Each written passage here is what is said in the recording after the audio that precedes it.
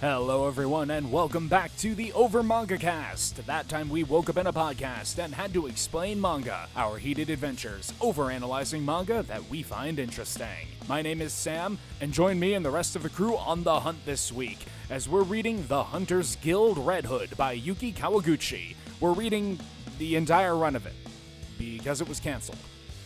It's really not that hard to keep up with this one, so it's kind of on you if you don't. So sit back, strap in, and pay attention to the page count, and enjoy the show.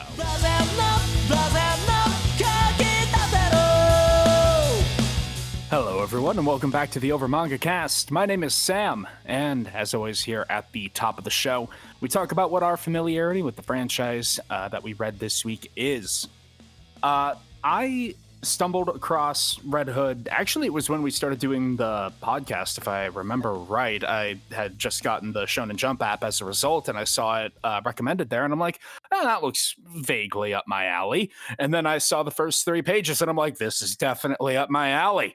And I was current with it for a while, but as is a well-documented fact, I'm bad at keeping up with things, so I eventually lost track of it, and then it got canceled, and I was sad. But that's my story with it. How about you, Matt? So I was reading Red Hood weekly until the miraculous just dumpster fire that was the ending. And by that, I mean the Twitter reaction to the ending. I did not see the Twitter reaction. I'll have to recount some of that when we get closer to it. We don't talk about it. Jay, how about you? So I was not reading it weekly, but I was obviously alerted to when Twitter was throwing a fit. And had, kind of just seen images and brief screenshots and everything. So for me, this is a fresh read, but I was familiar with the series, at least conceptually. All right. And Jacob? I was really only aware that it had been canceled. I knew there was a big firestorm about a series getting canceled in Shonen Jump. I didn't know anything about the series or anything other than, this is a manga that was in one of the biggest publications that just kind of stopped. And so, we open up our story in perhaps the most I can't wait for all this to burn to the ground way possible for a classic fantasy story. Bright young lad living in an idyllic little hamlet surrounded by a loving community. So what could possibly go wrong? It's that surrounded by the loving community is where the death flags start showing up, because these people are way too happy. Oh, yeah. Oh, yes. There could never be happiness. Just going to reach out to the audience. You can experience happiness. It's not some kind of fairy tale nonsense. It's real. So I'll believe it when I say it. But when you're in a fairy tale, experiencing happiness is prelude to disaster. Otherwise, well, then you wouldn't be in a fairy tale. We're making the joke about, the nature of a character doesn't become an adventurer without some kind of negative thing in their backstory. So if the story starts off happy, something tragic is about to happen.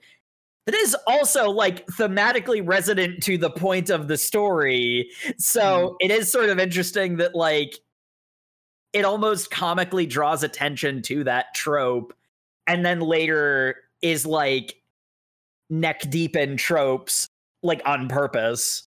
Indeed. And it does have a very strong we're actually skipping ahead a little bit because there is the opening 3 pages which start very strongly in medias res. What we will find is after the first of 2 consecutive fights. Yes, tell me, boy, have you ever seen a dragon? Dragons are just from stories. Yeah, that's because we killed all of them. I'm like, all right, cool, perfect. This is exactly what I want. And we are introduced to our young lad, our main character, Velu, who is responding to the threat of a werewolf attack with the plucky enthusiasm that only a young boy in a fantasy story can have, proudly displaying his musket and saying, "Leave it to me, I'll destroy the monster." Velu, that's a terrible idea, and you shouldn't do that. That is the reaction of both the community and the audience. Yes, because despite how laden in tropes it looks, he's definitely the kid that's supposed to get eaten by the Witch of the Woods. And thankfully, there is a much more suitable looking character for such a werewolf hunt.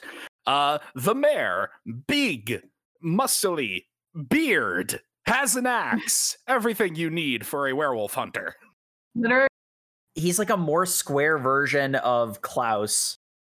Yes, I was just about to say, he's very much giving me St. Nicholas vibes with an axe. Yeah. Then we got Velu over here looking like Peter from Peter and the Wolf. The mayor declares that everyone, don't worry. I can't defeat the werewolf, but I have sold all of my earthly possessions in order to commission a hunter from the legendary Hunters Guild to come and protect us. And everyone's just like, oh no, you didn't. Why did you do that? That was a stupid decision. By the way, does anyone have anywhere I could crash? Because I literally sold everything except the clothes on my back. He says that out loud. It's really funny. Okay, Mayor, so you've literally beggared yourself. This hunter better be worth it. And I love the mayor's logic. He's like, well, look, either I saved the town and, therefore it was a worthy expenditure of my resources, or the town is about to be destroyed and my resources wouldn't have been able to be carried with me wherever we scatter off to. So either way, I win. I like these odds. That Guy's is a the big most thinker. That is the most optimistic pessimism I've ever fucking heard. And I mean, not for nothing, but it is sort of funny with perfect hindsight. These decisions make so much sense. Mm-hmm. Given what we learn about the mayor later on. But 1 week later, the hunter arrives in town, and it is small child. Is Bebe. Is Tiny Bean. Yes. She's kind of grumpy. She introduces herself as Grim. She goes to shake hands with the mayor and can only use her whole hand to shake one of his fingers. You're a little girl, yes, and? All right, guys, village is doomed. We're heading out. Pack your stuff. And then Grim proceeds to take charge like the manga character that she is. Yeah, I really like Grim. Very, very boldly declaring that, look, we hunters don't intend to be heroes, but you did pay me to do a job, and I will see that job through, so don't go counting yourselves out quite yet. Now, does anyone know where this thing is? Where it likes to hunt. Well, that'll be out in the woods, and our young protagonist here should be able to help you with that. Go ahead, Velu, show her around. Show her the hunting cabin that you can look out for it in. At which point, Velu starts taking Grim to said hunting cabin, at which point Grim is like, okay, yeah, so do not take me to the hunting cabin. The werewolf isn't stupid enough to go anywhere near it. Take me to the most secluded route to the village, because it is definitely one of the villagers. What do you mean it's one of the villagers? Oh, werewolves they aren't human anymore, but they can transform to look like the people they once were. So it's probably lurking among you. And I didn't realize that this was the manga tie-in with the werewolf social deduction game. I mean, yeah. But before Velu really has time to process that little bit of deduction from Grim, there is a blood-curdling scream, and they rush off to investigate, find a pile of burnt bones. Bones that had been gnawed on as well. Mm-hmm. And I really like this section because obviously the series got canceled, so the plans for it got cut hideously short. But I really like the groundwork that had been laid, because something that comes up later is Grimm's personality is a sort of important plot point that gets that gets one character to believe another character about the situation. Like, Grim putting things together here does a very good job of establishing the kind of person she is. She's quick on the uptake. She understands the tropes of her own world, and she's able to stay one step ahead. The kind of traps that would usually catch a less savvy character than her. it does a good job of establishing her intelligence and her understanding of the world and its rules. Mm-hmm. She's able to, and actually it's also kind of a bit of a neat moment where the information is presented at a pace where I feel the audience is supposed to be piecing it together at the same pace as Velu. I'm sitting here reading this, and it's like, as soon as Grimm is like, okay, it's one of the villagers. Well, only one character has been introduced so far, so the mayor is definitely the werewolf. And then they meet the mayor's wife, who says, the mayor is the werewolf. Oh, she's the werewolf. She ate him. Mm-hmm. And it's one of those ones where it's at the same pace as Velu is realizing. It's like, wait, if he attacked you and jumped out the window, why is the window both closed and unbroken? And still has cobwebs on it. Also, no blood on the mayor's axe, so he didn't fight back. Mm-hmm. So it was almost like someone he knew approached him with his guard down. Ooh. Mm-hmm. And who better to do so than his unassuming wife, who's old and frail looking? Exactly. How devious. And with the cover thoroughly blown, we now settle into this manga's speciality, which is really frickin' ugly monsters and really stacked ladies fighting them. They're not just ugly; they looked freaking derpy as heck. Seriously. Oh, I love the werewolves in this. They've got like a weird kind of Tim Burton-esque quality to them. Like they're all curly and Yeah, they're ugly as intended. Yeah. Yeah, I describe them as ugly, but I love them. They're great character designs, but they're not meant to be attractive in any meaningful way. And they're not. So, ladies, if you thought this was going to be your hunky like werewolf drama, no, not in the slightest. No, this is appealing to a very different demographic. Yes. we'll get there. Yeah. We get plenty of hints of it when Grimm decides that baby mode is over and activates big mode. Mm-hmm. Very big. Very, very big, yes. I think legitimately Grimm is like 7 feet tall. It's a little ridiculous. So let us point out, this also paralleled, dare I say it, it paralleled the release of Lady Demetrice. Yeah. There were a lot of very thirsty Twitter tweets. The internet was into tall, thick ladies. Big ladies. And boy howdy does Grimm fit that description. And she squares up against the werewolf, and we're like, all right, cool. Epic fight scene. Let's go. I can't wait to see this character in action. And Velu is being all emotional and sad, like, no, the mayor, the protector, my father figure, he's gone. This is so dramatic, but so exciting. And then Grimm immediately gets eaten. Hey kid, you should run. Snap. Swallowed whole by the werewolf with its weird, like, 3-petal flower mouth. Derp, derp, derp. It's very derpy looking. Just something about the mouth probably very intentionally reminds me of a Venus flytrap. Hmm. You know, she is snapped down whole, and the monster, in true monstrous fashion, talks about how delightful it will be to devour all of the villagers now that their protectors are gone, and I will leave you for last, boy, as you stewing in fear will make you most tasty. Woo-hoo-hoo, I'm so evil. Where did you get that axe? So they do the thing where they talk too much. Mm-hmm. The villain monologue. Yep. Talking about how the resistance of humans is pointless. You are just prey creatures.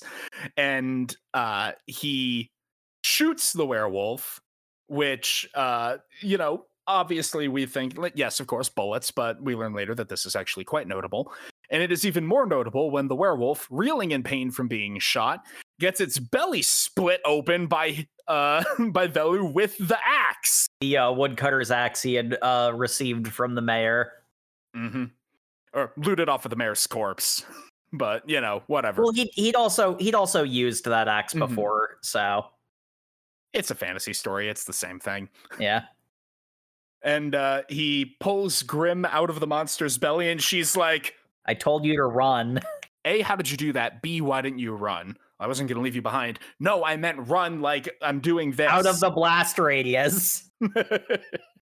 Because Follow my instructions. getting eaten was the point, as she left a bomb in the monster's guts. And cool hunters don't look at explosions. Very, very dramatic, very dynamic paneling. It's a good, solid first chapter. It's also got some strong Wile E. Coyote energy as the werewolf literally has, oh, my heart's a bomb. Oh, I guess this is my last meal. Yeah. Basically putting up the little sign that just goes, uh-oh. Meep. But yeah, I appreciate. I wanted to say it always had a comedic start. That kind of shifted after this, obviously. Mm-hmm. The first, like this first 50-page chapter is a very by the books, like shonen introduction thing. Mm-hmm. Mm-hmm. Like it does some world building. It has a call to action. It's got the older apprentice, because Grim uses these like little hunter's tools, and each time it pops up like, yes, one of the 616 secret hunters techniques. Mm-hmm. It's like it picks a random number, so it's like, the rest of those are going to get filled in. Yeah, very Bleach with their like, I think it's also 616 spells. Mm-hmm. The rifle is literally a part of the Chekhov series. Like, okay. Yeah. I that gains a double meaning later. I do love him, Grim handing him a rifle, going like, yeah, it's a Chekhov's gun. We get it. You're deconstructing stories. But also, a Chekhov's gun is required to affect the plot. Yes. Because it's a narrative device. It is, in fact, a literal narrative device. Mm-hmm. But yeah, this first like 50-page, very by the books. Like, how would you like Black Clover? Factory model shonen. Yeah, Black Clover. Naruto is a good example. Has this thing. One Piece. Kind of. Yes. Because the first thing. Well, I think. One Piece does it in a slightly different order because, one of the things about this standard opening shonen chapter is that our young protagonist needs to display some incredible, unforeseen power that proves that he is worthy of being the hero. It's like when Naruto does the Shadow Clone Jutsu and whatnot. It's not until after big inciting monster happens that Luffy gets the Gumu Gumu, or no, he has the Gumu. Well, he has the Gumu Gumu. Luffy's a different type of protagonist. He's the like Dragon Ball, like I am super powerful protagonist. This is the overqualified protagonist is what I refer to it as. Yeah, this is different. But like Demon Slayer is another example of this. Yes, Demon Slayer is exactly this actually. Yeah, like I'm tag. How can you tell? Well, your unique character model for one, and your tragic backstory. How tragic is it? Because we how tragic is it? We skipped over Velu's backstory is that his family had been eaten by a different werewolf, presumably a different werewolf. Mm-hmm. It's never confirmed or denied, but he's been orphaned by werewolves, so it's personal and all. And was raised by the village, more specifically by the mayor. Yeah, specifically by the mayor, but by the village in general, which is how they're all screwed. Because if the town doesn't loathe the main character, they're all dead. But yeah, and I mean, I gotta tell you, there's a lot of world building in this too. It's like I really do wonder what this series would have filled its shonen breadth with if it would have all been werewolves, or if there would have been other major antagonists, if there would have been an arc with just the werewolves and then it moves on to an arc with some other kind of creature. They set up plenty of that, but we get to the setup for that a little after a few more chapters. One thing I want to point out that I really enjoyed at the start of chapter 2 was during the opening little narration boxes, and Grimm is asking Velu if he wants to become a hunter. They depict the werewolves as these like weird stained glass mosaics, pitted directly against the very standardly drawn raised weapons of the hunter, and it's a very cool way of depicting the normal air quotes world fighting against the mysterious darkness. And Grimm's like, "Hey kid, do you want to become a protagonist?" "No, that would require leaving the hamlet, and I need to protect them." Yeah, we get the classic refusing of the call. Grabs him by the shoulders, starts shaking him. "What do you mean? We need more warm bodies. I mean, become a hunter." And then considering what proceeds to happen for the rest of this sort of like opening bit, I was kind of convinced that the subsequent like not the two chuckleheads who come in next, but what comes after that, I was kind of convinced that Grimm did that. Because like she keeps talking like, "Okay, let me demonstrate to you why you need to leave." And there are 2 other werewolves nearby. Mm-hmm. Dumb and Dumber. I mean, you're kind of right on that one. And honestly, we get a pretty like, standard shonen, puzzle box, and like a little bit more world building, a little bit more explanation of the rules. The axe head of the mayor's woodcutter axe is of wolfonium, a super special magic metal that the Hunters Guild made that stops werewolf regeneration. Oh my god, this is everything I hate in shonens, where they feel the need to have a scientific explanation for nonsense that is explicitly magical. Like, yeah, it's just like they go on this thing about how we have to use wolfonium because if you just use silver, that'd be too weak to use as a weapon. So we've got this weapon that has the magical properties of silver, but is also heavier than lead. Isn't that smart? And I'm like, no, that's needlessly complicated. The silver could just be magic. Like, yeah. Or there are honestly more clever solutions where you the edge of the blade be silver, but the rest of it be a different material. Because then you can do fun things like the blade breaking being a factor, Nope, it's made out of a super metal. Yeah. I don't want anyone complaining that my katanas don't snap in half unless it's plot relevant. And it's super weird that a whole wolfonium axe would be in this random hamlet. Who was the mayor? Whoa, mysterious. By the way, we have Dumb and Dumber to deal with. Dumb, or as I refer to him, Skinny. He thinks he's the clever one. He's really not, but his grand plan is to have Dumber, or Chubby, go in and wreak havoc so that the villagers hide in a singular place. And he'll slip in among them using his transforming powers. Yes, the town will gather in this shelter and I will destroy them. This is why I am the superior hunter. And this is my favorite instance of Death Note. But if the person in Death Note, if the people in Death Note thought chess was rock, paper, scissors. Yes. It's like, dude.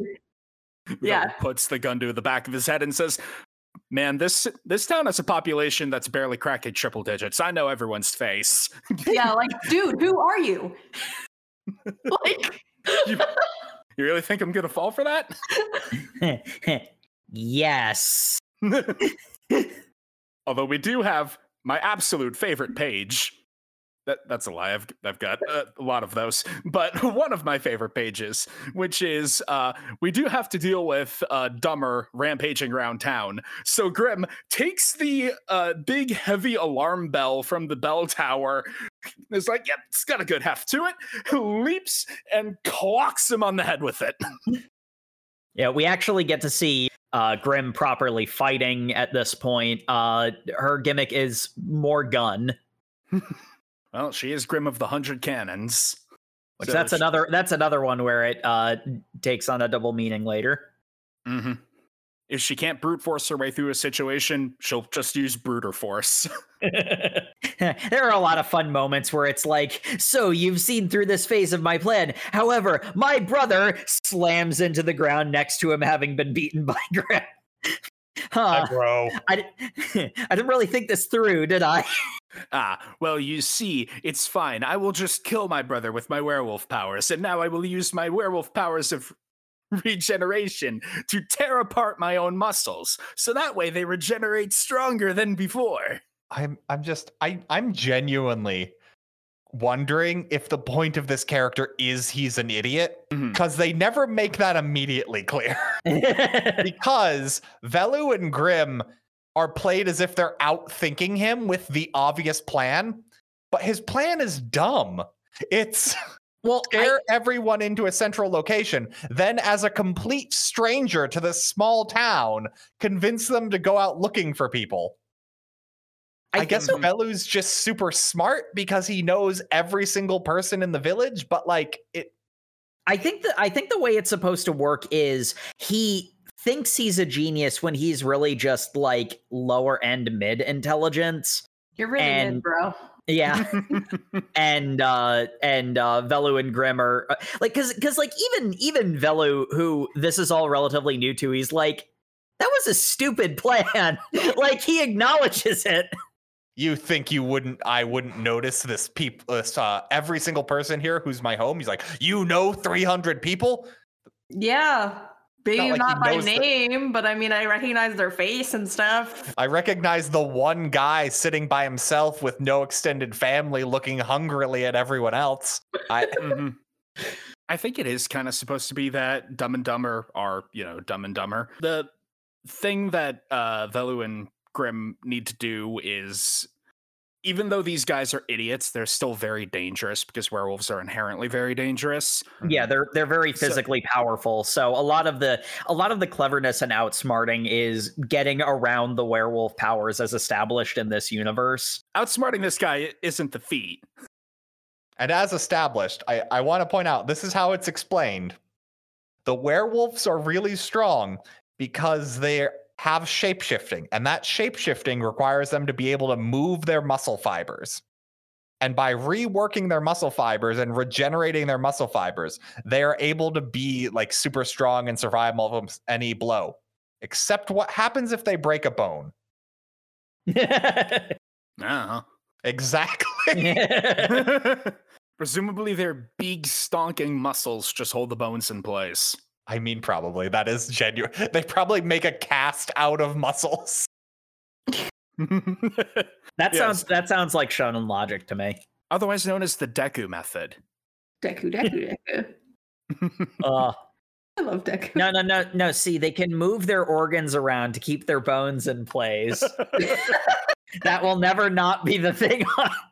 Yes. Just yes. Jacob, you forgot to do the thing where you turn your brain off. Just don't. Well, you shouldn't be turning your brain off in Red Hood because it definitely does try and convince you it's a cerebral shonen.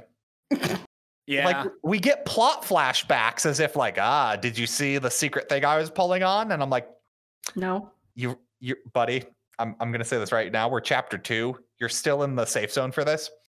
Please don't use this method every single chapter of your 18 chapter run. And boy, do they get close. Kind of a little bit falls into the Naruto trap. It over-explains. Because I think that's the reason why there's a lot here I really like, but like it was the sort of thing where I kind of understand why Sam lost track of it. I think I probably would have too if I was just sort of reading it in the wild. It's trying to set up puzzle box fights, and it's doing it well enough, but it's also kind of it's playing its hand a little early, so to say. But we get the whole thing with Velu. Mid-rant, clever werewolf is just like, hey, brother, what are you doing helping me? I told you to go be a distraction, you dumb idiot. Well, I'm going to murder him. You can't murder him. And then Grim's just like, no, hold on, let him cook. I did love that. Velu's like, I'm a good boy protagonist. Seeing this sort of betrayal is even if it's among my enemies, it feels wrong. And Grimm's like, no, you idiot. Let them team kill each other. Velu, we're going to be killing both of these people. Enemy team killing just saves us effort. Ugh. And I mean, like, is another case where just because of the nature of how the series ended, we do sort of see like where it was intending to go, which is a pretty standard, shonen path of main character is a walking pile of empathy. You still need to kill at least most of the bad guys, but having that empathetic streak is ultimately validated by what's sort of exposition dumped at the end. It's very much the case where like this is pretty standard when it comes to the kind of protagonist that Velu is and the kind of series that Red Hood is trying to be. It feels weird when they go through so much effort from like the narrative from like omniscient like narrator and as well as Grimm constantly going like, by the way, werewolves, they're in human skin, but at the point they are monsters who can only be put down, to then have like, but I'm sympathetic to everyone. It's like, but you're fighting like the narration boxes at this time, buddy. Like, look, kid, I understand the honor reflex, but monster's gonna monster. Sort of my perspective on this is twofold. I think my overall view on Red Hood is I see the ambition, I see where it was going, and I like where it was going. I just don't know if it had its full run, if it could have managed to pull it off. Because it's like, I am always going to be on the side of a character who's like, yes, it's not logical, but screw that, empathy is good. I'm always going to be on the side of that character. Because empathy good. I'm sorry, but I'll die on that hill. But at the same time, there is the fact that like the narration boxes are directly refuting him. I'm going to skip ahead to the end because hopefully, listener, you've done the reading. The narration boxes are literally diegetic, and they are proven that they can be wrong. So like that's sort of where this is going. Like that's the reason why the narration boxes are being actively refuted. And it does do a lot to early on establish the fact that like narrative, like not even just something like it's the Chekhov series of gun, but like characters talk about like the script and altering the pages and such. Like there's an obvious meta narrative coming very early on, but it is very much the case where it's like, depending on how long you try to stretch this sort of thing out for, does that get lost for the audience? Because if the audience doesn't pick up on that, it just comes off as a mistake. Because it was as short as it was, it never got to the point where I was like questioning whether or not this is a plot point or a mistake. And I don't know which side I would have fallen on if this had been the long form shonen that it had intended to be originally. Yeah. It'd have been nice to find out. But hey, the werewolves are defeated. So everyone survived. Wow, this is so cool. We sure did a great job, guys. Why is a giant smoke portal opening up? Why is there a 30-story tall werewolf here? With a sassy lost child. Yeah, this is the part where I was like, so Grimm said that she was going to show Velu why he should become a hunter. They succeeded in protecting the village, and Velu proved that like he can do it on his own. So like that seems like it would incentivize Velu to stay, and then the BBEG, or at least the presumed BBEG, shows up, and it's like, Grimm, did you summon the BBEG to destroy his village to give him the tragic backstory? I am the Y Wolf. That it turns out that is not what it was, but it's one of those ones where I'm like, or that is what it was, but it wasn't Grimm that did it. I was expecting a Grimm betrayal as being, one of the aborted plot lines. A Grimm betrayal. Very funny. But yeah, we get a werewolf the size of a mountain with cute witch girl sidekick who says, I'm here to check on my sons. Oh, looks like they're dead. What a shame. Hey, by the way, boy, you look pretty cool. I'm not gonna kill you now, but when you're big and strong, I'll kill you then. Later. Also, witch girl, light this bitch up. Yeah, Lycaon and Cinderella. I do like how Lycaon's entire character is just going, Omoshiroi. That is his entire personality. And That's I love why he's here. I love the ultimate reveal with him. Mhm. The ultimate reveal with him is just fucking hilarious. The ultimate reveal with him is very much where the series got canceled.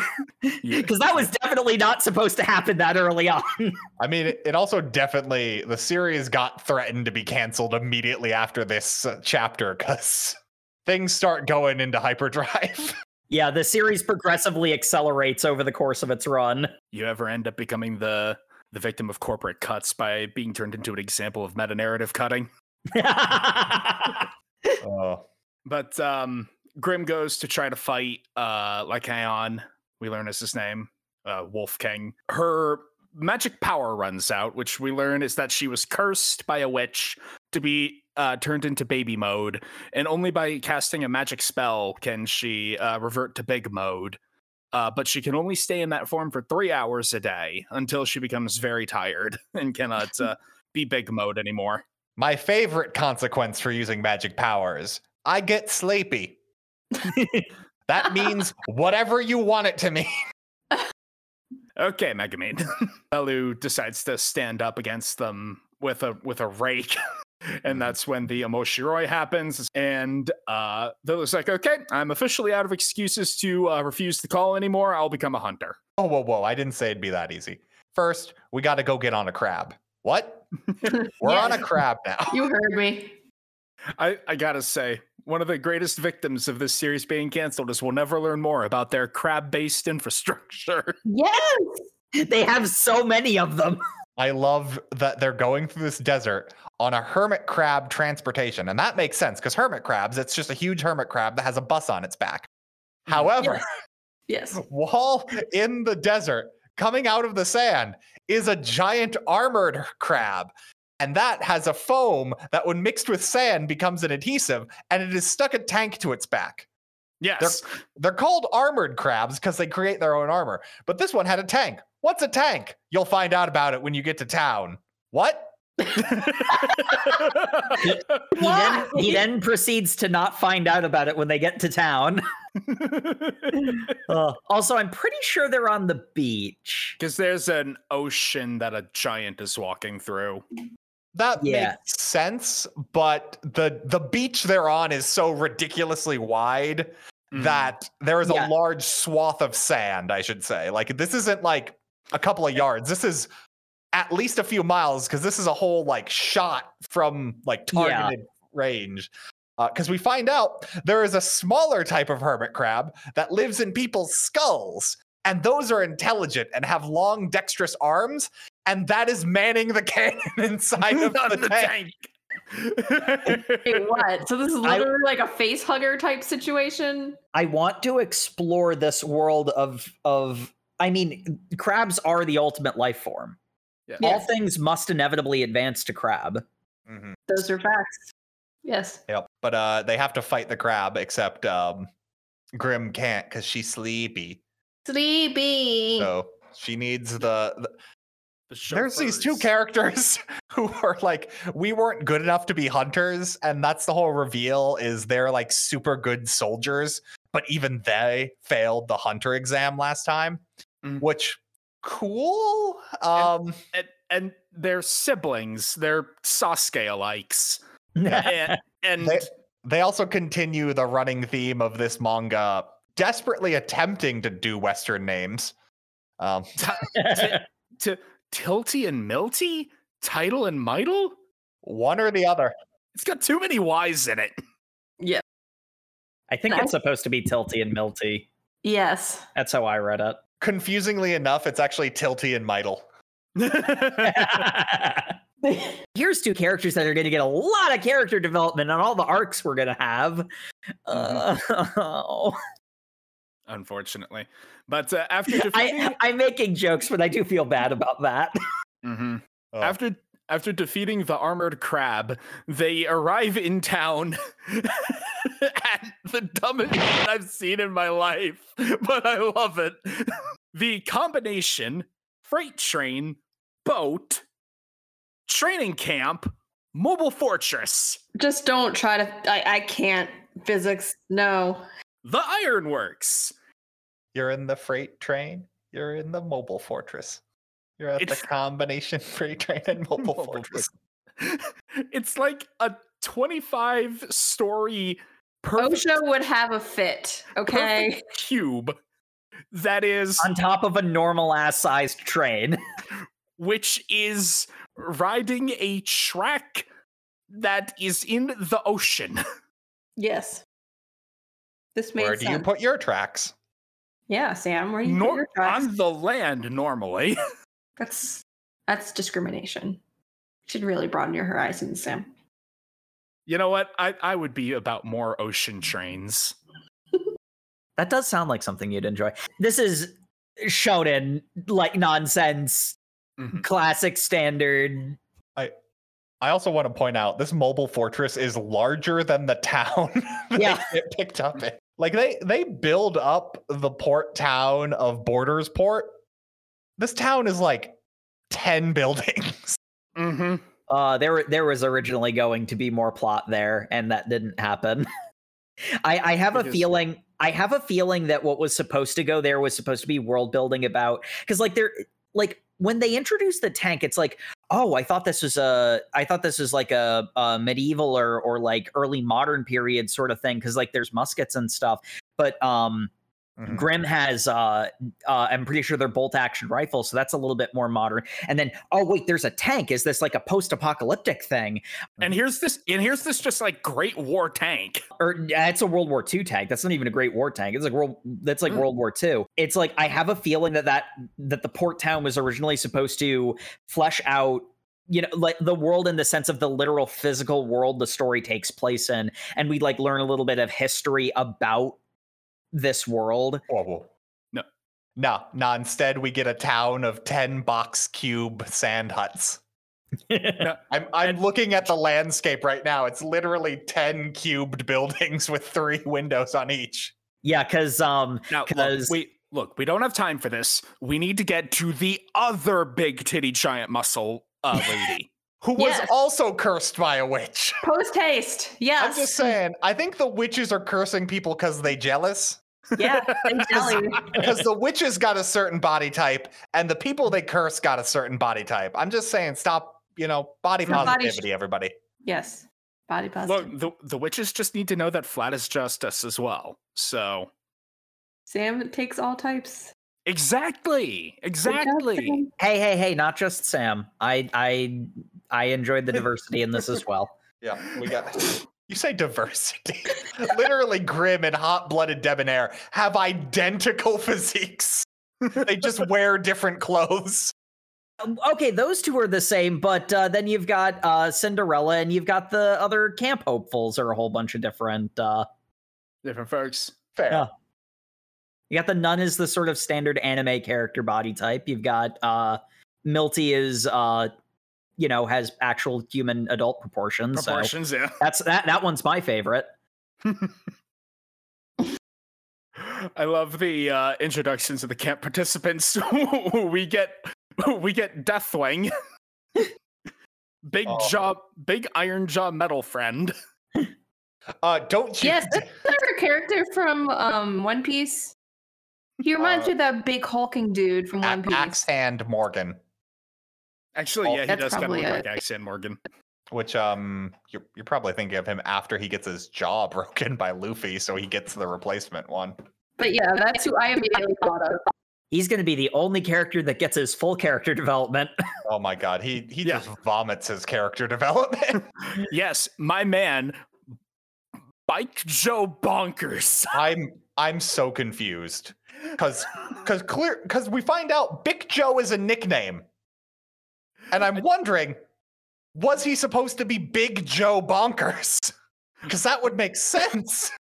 Instead, it sounds vaguely like a slur, and I'm just gonna call him Bonkers. His Japanese name is Bikujo. So it's Bikujo. like, it's Bikujo with like K's. So I'm like, maybe I don't understand. We also have Old Man. Who I think dies. No, he gives up Oh. and rows himself back to shore, because that's the way this works. This is a 3-month ride in the combination freight train mobile fortress, where you're being put through a ostensibly very hellish training by mommy, I mean Debonair. The manga wants you to call her mommy. Yes. And if you decide to give up, then they will give you a rowboat and point you towards shore. Here's the thing I don't get. The thing? There's lots of things I don't get, but this one is sticking in my craw. It's the problem with the Swordsmith Village thing. How do you get there if it's secret? How do you get there on a train if it's a secret location? Yeah, the Hunter's headquarters is a uncharted island on no map that a train goes to. You don't even have to follow the track. This ship makes yearly, if not every 6 months, journeys to this place. Like, judging by Bonker's backstory, it is basically round trip constant. So you could just follow the train. Also, there are windows. Also, they give you a rowboat if you're a dropout hopeful. There is such a massive trail of information leading to this secret base. Look, Yes. The Hunters Guild is clearly full of very, very qualified people, but not for the reasons you think. There is also the factor that plot armor is an actual thing in this, but again, that's one of those ones where it's like, if this had been longer form and the audience doesn't pick up on that, that just comes off as a mistake. also is just a mistake. Well, yeah. Also, Debonair has her like formals on, and it's literally just a hat she wears over her like skin tight outfit. or a hat and a big coat. Yeah, A big coat that does not fit on her, so she has to wear it Bancho style. Because she's going for an aesthetic. Yeah, ain't nothing buttoning over those. But you know, they're having all this training. Velu's being very determined. He's very sad that Old Man dropped out and rode away. Yeah, and this is another case where I'm pretty sure that this is originally supposed to be longer, but the looming threat of cancellation hyper accelerated it, because we get introduced to Slime Mold Man and then not introduced to him. The stinger at the end of one of the chapters is that, quite obviously to what I was saying, this is very easy to follow, which is why Lycaon is doggy paddling through the ocean after it. Cinderella is sitting on his head, and I guess the mayor's here too. Yeah, he's alive. They're not super clear whether the old man was the mayor in disguise or if they killed the old man. Mm-hmm. That's sort of left up to your own interpretation. They cut kind of intentionally around it, and yeah, he's this is where we, and to be fair, again, I feel like this would have been a little bit later in the series had it not had cancellation concerns. This is relatively early on where they start explicitly talking about like affecting the narrative and changing the script, because like there's a conversation between Lycaon, Cinderella, and the mayor that it's one of those ones where it's like, okay, you're saying out loud that like plot devices and narrative structure is going to be a part of this story. Cinderella says to the mayor that he edited the script to add Dumb and Dumber. That he wasn't supposed to do that. And that Grimm is bound to find out. At which point, she'll report it to the guild and something bad will happen to him. We also learned that the mayor's name is Peck Horlock, which is the most evil sorcerer name I've ever heard. For a man built like Joe Bunyan, he is the most evil sorcerer. But how evil is he? his name is Heck Horlock. A part of me wants to say that depends on a matter of perspective, but Heck Horlock. Yeah. No, I mean, okay. The mayor, he's Square Klaus, is what he is. Yes. And that is why he has he has the mysterious infinite backstory and knowledge and power. Oh, I just love how Cinderella goes on this whole thing about like, you outlined that initial conflict in so many different ways, and you could have done it so many different better ways. All you've done is waste page space. And I'm like, okay, Mr. Editor, I get it. Do you get the metaphor? You guys ever have to do like writing workshops or like trying to help out someone writing something, and you just have to read their like fiction script, and you're like, oh, you have literally just poured an exact life experience onto the page and are pretending like it isn't? Mm-hmm. That's a hard conversation to have with them, because they're like, yeah, no, isn't this a weird relatable thing? No, this is relatable to no one other than you. Oh. Yeah, I'd do that before. But we continue the training arc, the much abbreviated training arc. We are introduced to Mold Man. His name is Mariopius. Just call him Mary. And Big Joe Bonkers shows up. And Tilty is here, I guess. It was never made explicit that he was joining this training camp, but he's here now. Until now, yeah. and again, this is one of those ones where it's boy, I can't wait for Milty to get her character development too. She's also here. Obviously, she can't go into the boys' dorm. Yeah, her plot arc is going to happen later. But like, it's so weird why this scene happens, because they're like, we had so many dropouts. They're condensing us into like rooms. Your 2 roommates dropped out, so here are your 2 new roommates. And I'm like, maybe you could have just been roommates from the beginning then. Like, well, that I think it's pretty obvious there was originally going to be other characters that were the dropouts that got cut. Like you can see, the further this goes, the more cuts you can see. But here's the thing. We saw the introduction and it was clear they were already making cuts. You could have just done it then. Like, it's... Yeah. I see. I feel like there's some crossbone in this where the mangaka is like, if I just overstuff this, maybe I can like get permission to go back and fix it someday, which is such a sad and self-destructive way of writing a story because it never helps. There's a lot of pettiness in this narrative. Yeah, we'll get to the final conflict.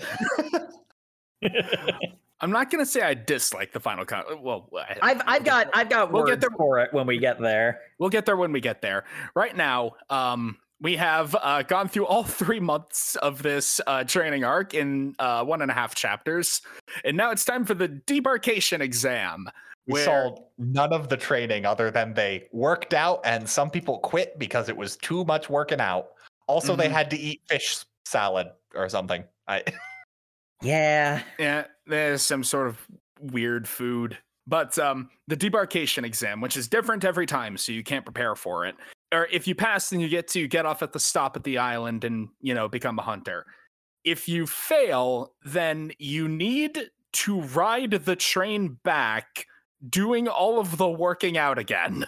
Well, Sam, they can't kick you off the boat at the end, because then you can just sail to the secret island no one knows the location of. I know what you're thinking. You could quit just before the exam, and then you have to row your boat the entire length of the journey back for the secret island no one knows the location of. I mean, the funny thing is, a character is actually doing that and gets called out for that being suspicious. Well, no, he purposely fails the final exam so that he can take the training back, because he's trying to have free room and board. Yeah, he's bumming it on the elevator. But the debarkation exam. This time it is cops and robbers, where it is Debonair versus all of the trainees. If she catches you and slaps the cuffs on you, then you go to jail. and whoever is not in jail at the end of 2 hours gets to get off the train. Mhm. It's like, okay, there's like 43 of us. I'm pretty sure we can pull this off. And at which point Grim is like, nope, not too easy. Besides, I haven't been big form recently, and we need to keep the readership going. All right, boom. I am joining in now. Mm-hmm. You'll now get beaten up by both muscle mommies. But wait a minute. What's Debonair's power? We don't know. All we know is she is large in several ways with muscles. Also, she has a real warm handshake. Yes. You shake her hand and your hand feels kind of singed. So we gotta real quick have a kaiju show up so that we can establish how utterly screwed hopefuls are.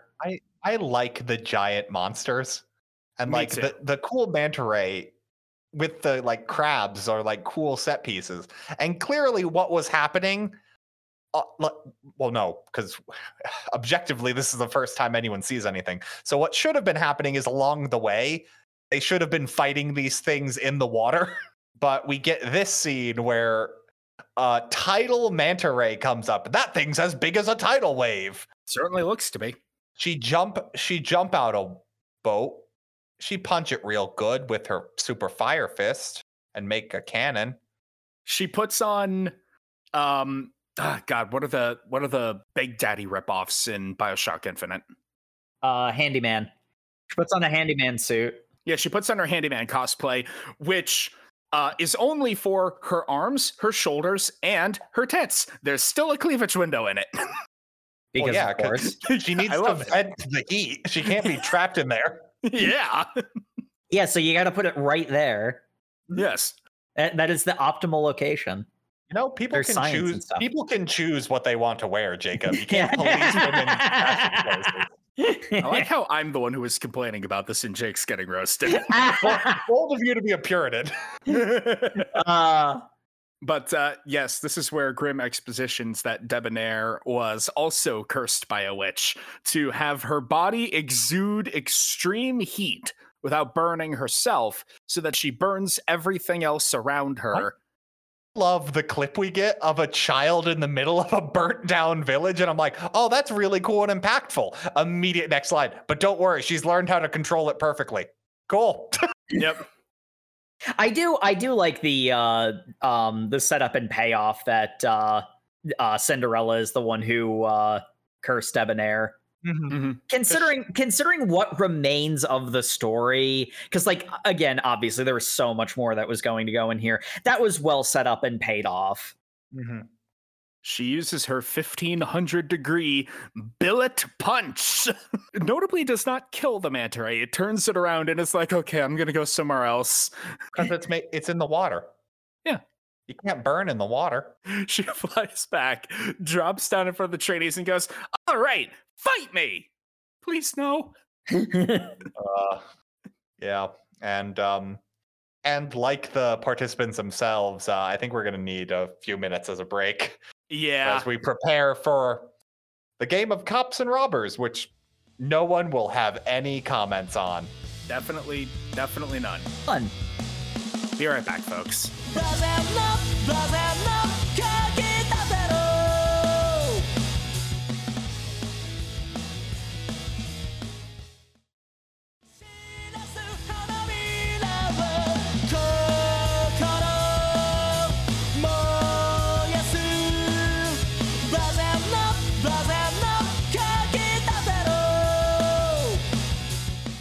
Cops and robbers. Whoa. Training arc. Yeah. Woohoo! Speed running plot. Yeah. Yeah. You'd think that. You'd think that, but this is still like. Yeah. Well, I mean, it's the training arc, and I'm only speculating that there was going to be more with that town, but I feel like that stuff got cut to get to this quicker. Oh no, I'm saying this cops and robbers takes basically the entirety of the run left. There's like 3 chapters at the end, but like this cops and robbers takes some time. It goes on for a hot minute, yeah. It really is kind of the last, like, you get more of this if you keep me around sort of thing. And then the audience clearly had a defining, okay. We have to do the thing that in these sorts of like tests where the main character's squad does something that is outside of the common wisdom, and this is like, oh, they actually understand. Whoa. I love the realization one of them has. It's like, that's an incredibly impractical way to have a final exam. You're right. It is incredibly impractical and actually tests nothing. I disagree. I actually think this is really clever. Okay, what about it is very clever? So, if you simply run away, because Grimm picked up Velu because he was moderately decently skilled, he's a child, you know. They need bodies. And if someone is able to get away from two of the strongest hunters for 2 hours, which is a fairly long time to run away in a confined space, at the very least, you won't get in the way. You'll at least be a warm body. And they know that you'll be at least strong enough to, under the right circumstances, take down one of the enemies that they face because you've done all the training to get there. That means you are at least good enough that they can let you in the guild and the lowest starting level. However, as Velu and some of the other participants realize, this is a test to see if we can become hunters. If you get away, you prove that you are at least physically capable of surviving the fight, but going after the things hunting you and turning, the hunter into the hunted, that's exactly what happened with Grimm in the very first fight with the first werewolf. She used the fact that it was trying to hunt her against it to actually kill it. Ooh. Mm-hmm. They want a test that is strenuous enough that it will weed out the people who simply aren't strong enough. If you get caught, you get caught. You're not strong enough. And then they want to see of the remaining people who's leadership material and who's just bodies to throw at a problem. Yeah, it is. It's a very play the objective kind of thing. Yeah, it's very on the nose. Like, it's not clever. It is what it is on the tin. It's like, don't let me beat you up and you strong unless you can also be teamwork. Like, it's like they play it up like this realization is like a big thing and have their like Death Note flashbacks constantly. But like, yeah, that's the plot twist there, is that they've got this thing and they keep that running the entire time. Like, like that's all it is like, hey, did you know we could work as a team when we're in jail? Because they have the whole thing about the handcuff recharges, and they're like, well, they only have 5 on each of them, so if we get rid of them, they can't arrest more people unless they can. And there's a whole Venn diagram of it, and it's like, at the end of the day, the plan still is then get in jail and have someone break everyone free at the end. Yeah, which is, even in the context of the story, turns out to have not been a great plan, because Grimm isn't playing by the rules. There is that. And I mean, perhaps a clarification. In concept, I think that it's really well done, because the way in which the test tests the applicants, I think, is really smart. The execution, I was very met on. And honestly, I didn't really, because I was so much enjoying, like, conceptually, the cleverness of not so much the characters solving it, but the cleverness of the test itself. I wasn't really thinking about why the execution, I wasn't too met, why I was so met on it. And I think it is because they a bit overplay the characters figuring out the point of the test, because there is an awful lot of back padding. We've got to keep to Velu's brilliant plan that's going to keep us all working together. I'm like, yeah, it's not a plan. Yeah, it's very much the case where them just having the revelation that, no, we shouldn't just run, we should fight. They have a weakness, like a werewolf has weaknesses. We go for the weakness, and that way we can't lose because we take out the target. It's not simply about running away. It's also about, can we go on the offensive?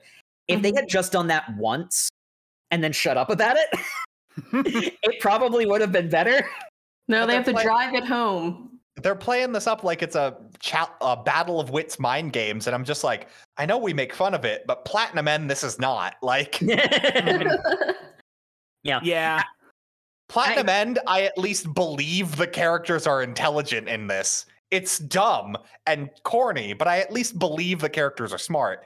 In this, I'm like, you sure want me to think these characters are smart? I love this in concept, but back to having figured it out like 3 or 4 times, and it's not giving any new information. And like, I think that's the problem. Like, there's nothing new. You've got a manga that clearly has limited page space, and you have Velo explain to their prison guard their plot, despite the fact they'd already explained it to themselves. Yeah. Like that's where the problem lies. But we need to introduce more characters, like the Big Titty Nut. Or we have Ling Yao at home. I love Businessman. We also need Businessman. He was going to have a plot arc that didn't happen. I'm going to take over the monopoly they have. Also, I use business speak, like downsizing and cutting unnecessarily books from our lineup. Wait a second. They're aware. He's just a big brute who works at a business and does business things. I guess my thing is you've got the 2 best, from what we can tell, these are the 2 best hunters in the entire guild. And they have 2 hours to capture all the new recruits. And they sure kind of eventually get around to it, I guess. Mm-hmm. Like, there's the bit at the beginning, and then it seems like they kind of just dick around for a good chunk of the time. Yeah, one of the things is no killing, and that applies to the instructors as well, which for Debonair is an actual thing of needing to restrain herself so she doesn't burn everyone to death. Otherwise, she would insta-win. And then Grim is just like, if I knock them unconscious, then I can come back and handcuff them later. If they die of a brain aneurysm from the concussion I gave them 20 years later, that doesn't count as killing them now. That's very nearly lampshaded. I mean, like, there are parts of this that are like, again, I love it in concept because there are parts of this where it actually like pulls off what because it's trying to be a puzzle box fight is what it's going for. And like, there are clever moments like, what's the best place to hide from Debonair? In the boiler room with all the coal. She can't use her powers in there because it'll blow up the entire thing. Like, you say that, Jacob, but then she uses a lesser version of her powers in there. It's like, I have to only use 140 degrees of my... And I'm like, okay. Why then? That's a, the instructor is stronger than we thought moment, which is pretty standard. It's setting the power curve going forward for the series that was already ending. So again, in concept, it's clever. The other one that I liked was there isn't an explicit no guns rule, but you're not supposed to seriously injure or kill anyone. So it's sort of like an unofficial rule that there's no guns. And a character pulls out a gun and shoots a crane. And it's like, is this like, okay, what was that for? And it was literally just a distraction. But that's smart. I liked that. That was, Grim seems to be under the understanding that the rule was no guns, no swords, because that's what she quotes. Well, but like, that's also because if she used her guns, she'd kill people. Like, Grim of the 100 Cannons. We love the business guy, right? Like, there's a lot. We have Businessman who's defeated with the power of mold and communism. You're not wrong. So he basically said, hey, I got 50 of the... Also, insane number of people made it to the final round here. Yeah, it's like 30 or 40, I think. Yeah, I think it's 30. The number fluctuates a bit. It was like an entire class, wasn't it? I want to say it's higher than that because I think... I thought it was 70. Yeah, I want to say 70 sounds right because Businessman says I've got like 30 people under my employment, and we learn that Grim has knocked out 20 people. I thought it was 30, but I could have read wrong. Yeah. But anyway, he's just given everyone money, and then he's beaten by mold, and he's just like, hey, have you ever thought if we just work together, that'd be pretty cool? We should go forward, not as employers, but as comrades in this fight against evil. And everyone was cool with that. World peace achieved. All of Businessman's employees were like, yeah, I'd like to not get beaten up by this asshole anymore. Various other shenanigans that happen, including my favorite, which is Bonkers, terrible, no good, very bad day. Big Joe Bonkers, who we then get to find out that his real name is Clenanon? Which also is just gibberish. His last name is still Bonkers. I want that to be very clear. That's his first name, because he introduces himself as Bonkers, and it's so confusing because he also says he's from like the Miscott family. So his family name is not Clenanon Bonkers or Big Joe Bonkers. Nope. It's whatever the hell he wants it to be. This is another one where I was reading through that and it like, I love these kinds of stories. Dear God, this is rushed. It's not bad. It's just something that should have happened over the course of an entire arc, not 4 pages. I hated this backstory. I was waiting for someone to just tell him, hey, you sure you haven't exaggerated that in your head? Because it seems really weird. And then everyone's just like, nope, that's, sometimes you have a bad day, buddy.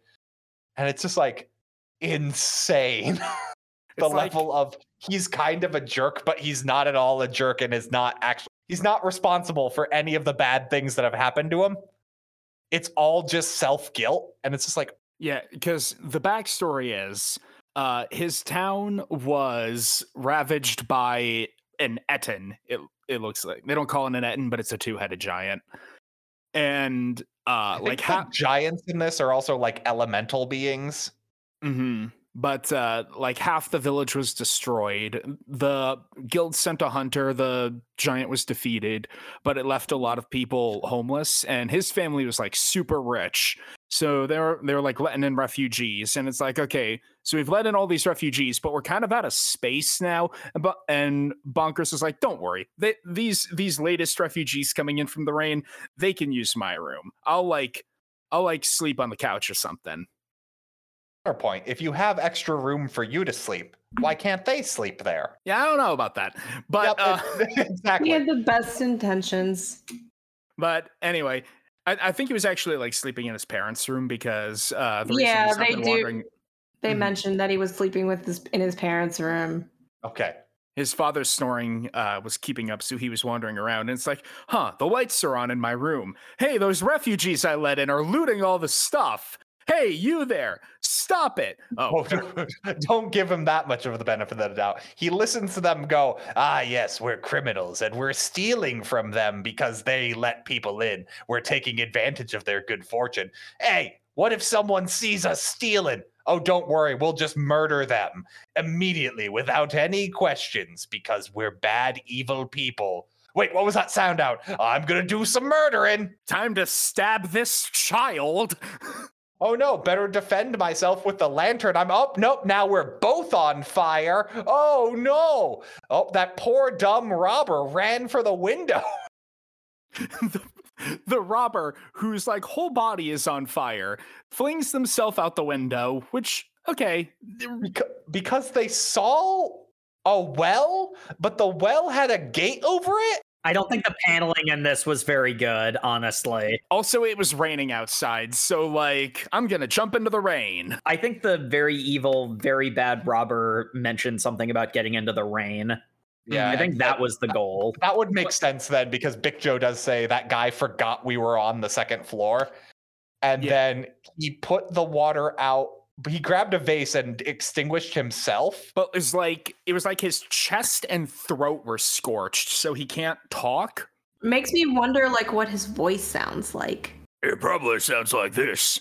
And then, like any reasonable person would do, because he can't talk, everyone believed the person holding the knife saying, that guy tried to murder us. Well, I think the point where it gets a little bit too wooby is they see that the person who fell out of the second story, hey, look, he's got a pocket watch, like a gold pocket watch with the family's name on it. Oh, he must have been robbing that. And then they proceed to be like, wow, he killed him for robbing it just for taking some valuables. That's such an overreaction. He lit him on fire and threw him out the second story window for stealing. That's the point where it gets so wooby. I cannot take it seriously anymore. Uncovering the fact he was stealing from the family who was providing shelter to these people was seen as evidence of his unprovoked attack. Yeah. Yeah, it lost me. I want to point out, this backstory is enough that his family name is drugged through the dirt to the point he is in hiding from creditors. That's why he keeps doing the hunter training and keeps throwing at the last minute, because it's 3 months there and 3 months back. That's 6 months of room and board. Where no one can chase him. So why don't you just complete the training? Monsters like me don't deserve to be a hero. Oh God, I was very conflicted. Oh yeah, no, this is super fucking dumb.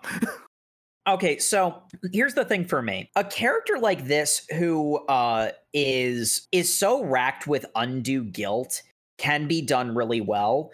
And I can see the writing chops to make this work. But the problem here is that because it's all over the course of like 4 pages that this happens, it gets woobied so hard to the point where you can't take it seriously anymore. This sort of thing needs more time to breathe and needs more subtlety and nuance than what you can give in an exposition dump. Because when he just says it all out loud like this, when it's not like coming out piecemeal, it's so blindingly obvious that he doesn't deserve the guilt he's foisting on himself. And it makes it, it goes from being sympathetic to frustrating really fast. It's like, it's so like squeaky clean of a backstory too. Like the forgiveness means nothing. There is nothing to forgive. There's nothing to forgive. You can't have the character arc of, hey, because Velu at the end of this like puts his life out, like he like is going out on the line for him, going like, no, he deserves to be a hunter too, because it doesn't matter what our pasts were. It matters that we turn over a new page and start a new life and work to helping people one day at a time. I'm like, that only works if they've done something wrong. You can't forgive them for doing nothing wrong. Velu does that whole thing, and Bonkers is like, you're right, little buddy, let's do this. And then Grim, who is standing there listening to this, is just like, also, you're talking about hunters being heroes. We're not heroes. We do a job. I was there. I killed that Etten.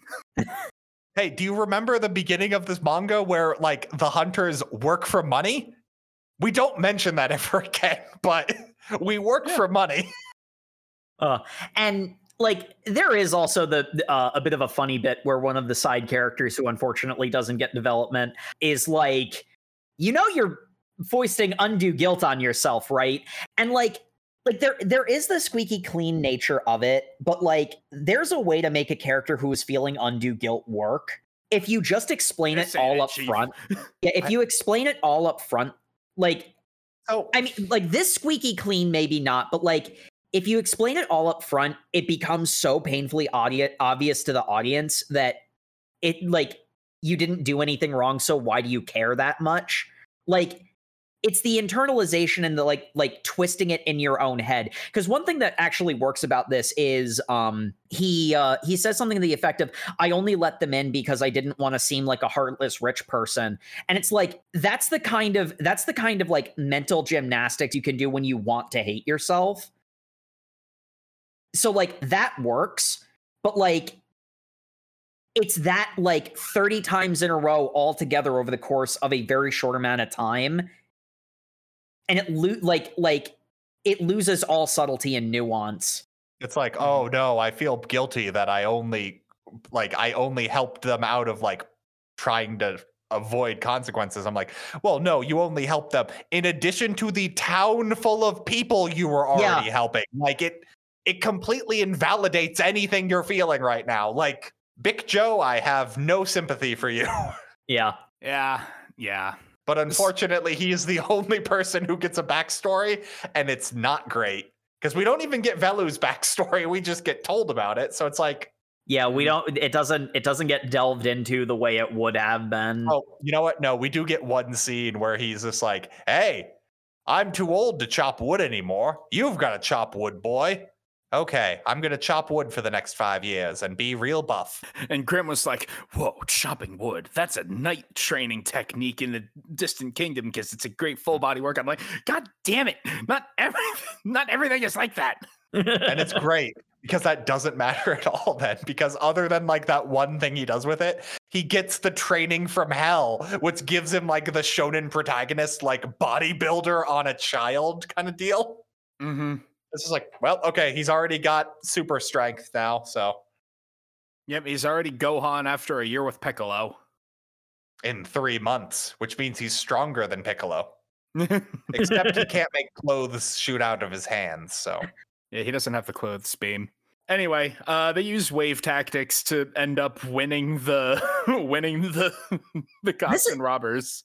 This is another one where it's like, in concept, I like the let's make everyone pass, but I think the problem is the sheer number of applicants. Like, if there had been a training arc where a large group got cut down to a parsable number of characters and they're the group that succeeded, I think that would have meant something. But like, we don't know most of these people. Also, like, whole thing about like they have to go, hey, wait, no. Does that mean all the people I knocked out but didn't arrest because I'm lazy, do they pass too? Oh, yeah, I guess they do technically pass. Yeah, we really didn't test anything. Oh, I know where I got 42 in my mind for the number of participants. It's because this was the 42nd debarkation exam. They do love saying random numbers because the name of this base is also like secret base number 21. Yeah. Secret is in quotation marks. Okay, so we've completed our truncated training arc. We did our final exam for the tournament arc, I guess. I don't know. Who's ready to wrap up the last 3 chapters with some meta-narrative esoteric bull? That is a great summation of these last 3 chapters. I'm so annoyed because this is my vibe of weird deep lore stuff, but poor execution. Poor execution. I sound like a broken record, but it's true. Conceptually, I think this is really cool. There's potential here. Dear God, the execution is not on point. Oh my God. And I don't know how much is that. I don't know how much of it is because it was rushed due to its cancellation, and how much of it was there just wasn't, the writing chops there, because I see flashes of brilliance. So I like the weird esoterica of this like meta narrative thing. I don't like how a lot of it comes dripping off as like snarky responses to criticism and also like shouting out at people. And some of it honestly feels like you just got told there's a plot hole and you're like, nope, meta narrative. And it's like, okay, whatever. I don't care. You're ending anyway. And I do love the like second to last chapter. Because I do love any time the readers get told to go fuck themselves. Getting shonen shoujo vibes. There's 2 points that I want to like address in this, because like there's a big chunk of basically this is the manga. The manga is diegetic, is the ultimate point of this. But there's 2 points that I want to note, and they both happened right at the beginning of this whole thing. I know the exact point where the cancellation was official because the mayor teleports to Velu, says, hurry, we've got to get to the endgame plot, and then teleports Velu to the endgame plot. Like, it's so overt. I mean, more so than that, Cinderella literally says the boy's been accepted into the guild. That means the world is ending. Great, the Hunters Guild is finished.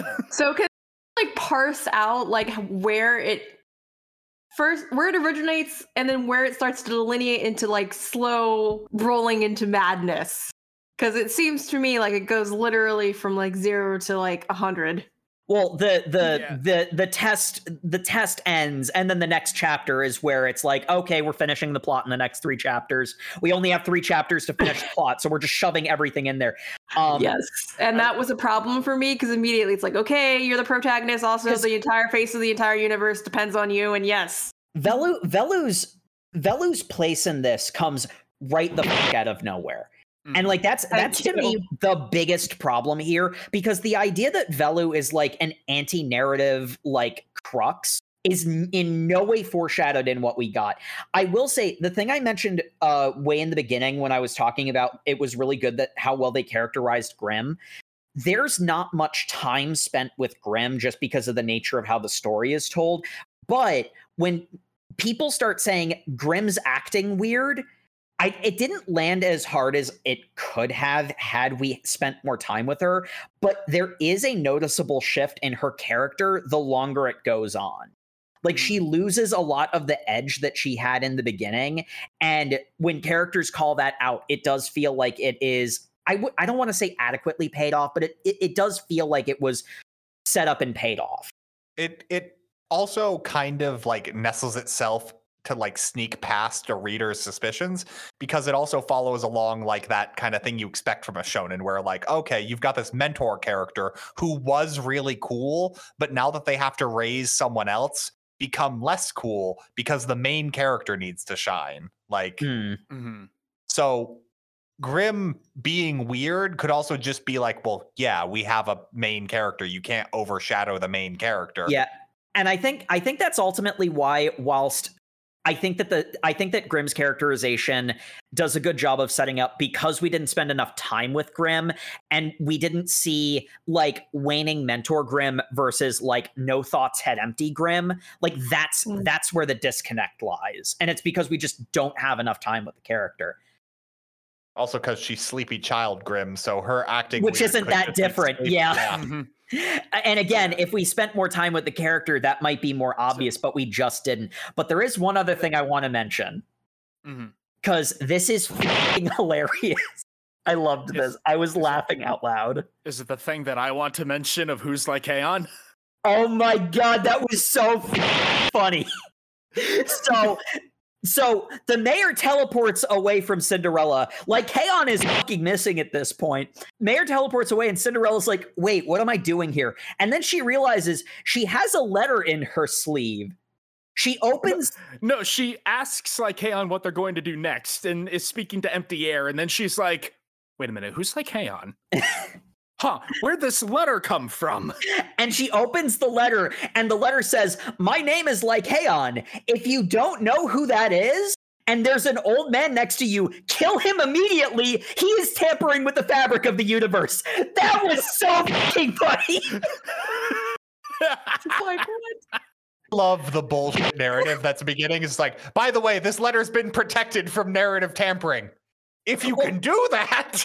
Why did you get edited out of reality?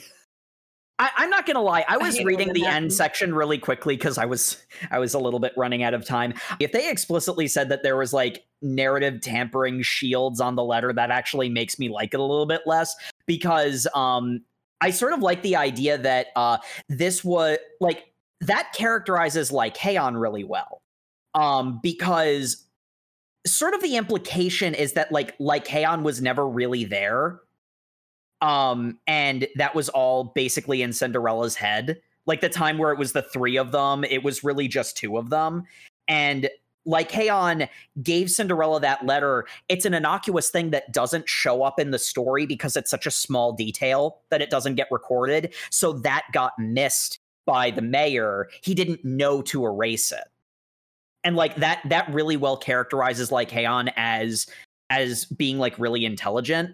But no, they just say this if letter they was say protected. If they say the letter was protected, then that kind of pisses me off, because that would have been so smart. That would have been so So, everyone's celebrating. It's like, woohoo, we passed. And Debonair's like, hey, this all fits into your scenario, right, Grimm? What the hell are you talking about?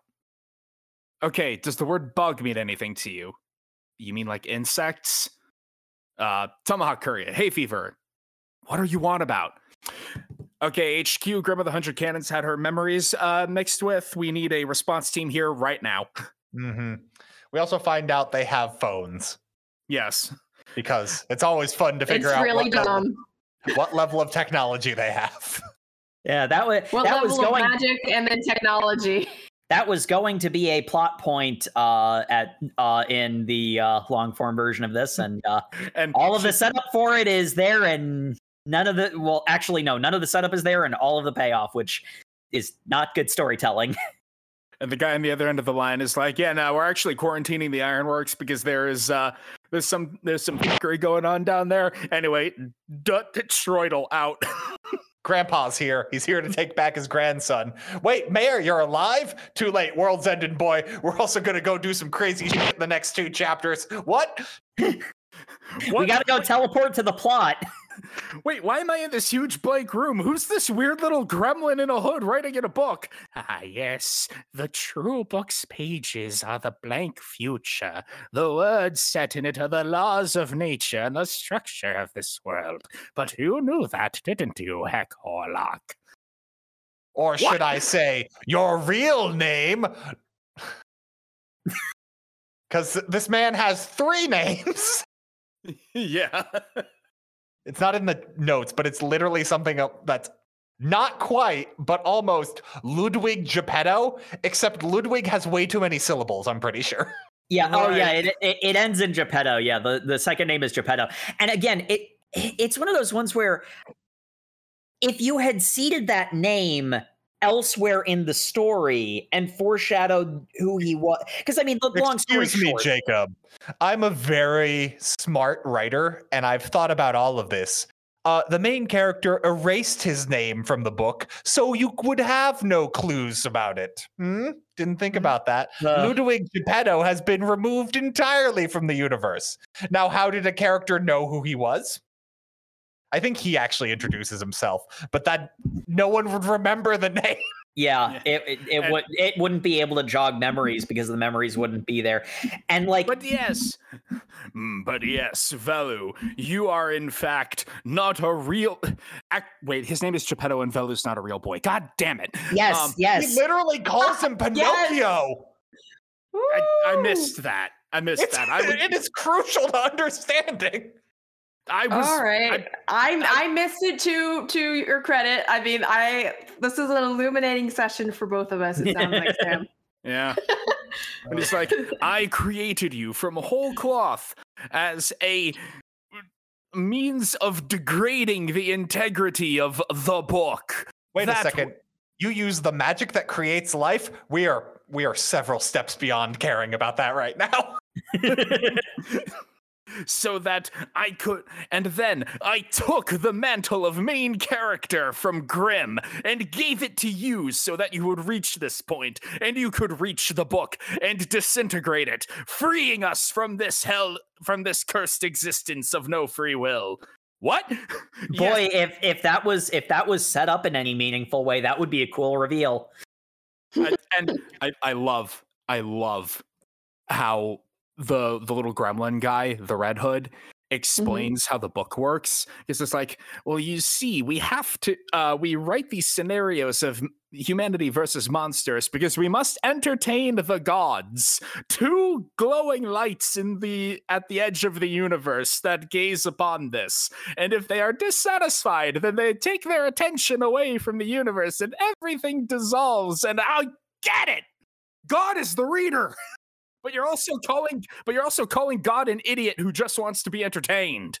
This concept, before it became a very petty metaphor for the people not engaging with your story, would have been really cool. I sympathize with your frustration, but I love the frustration. I love saying you didn't understand what I was talking about. Fuck you for not understanding it. If it wasn't wrapped in all the petty nonsense of look how complicated my story actually was. Like Shonen Shoujo just cuts its hands and says like, okay, you didn't like it, fuck you.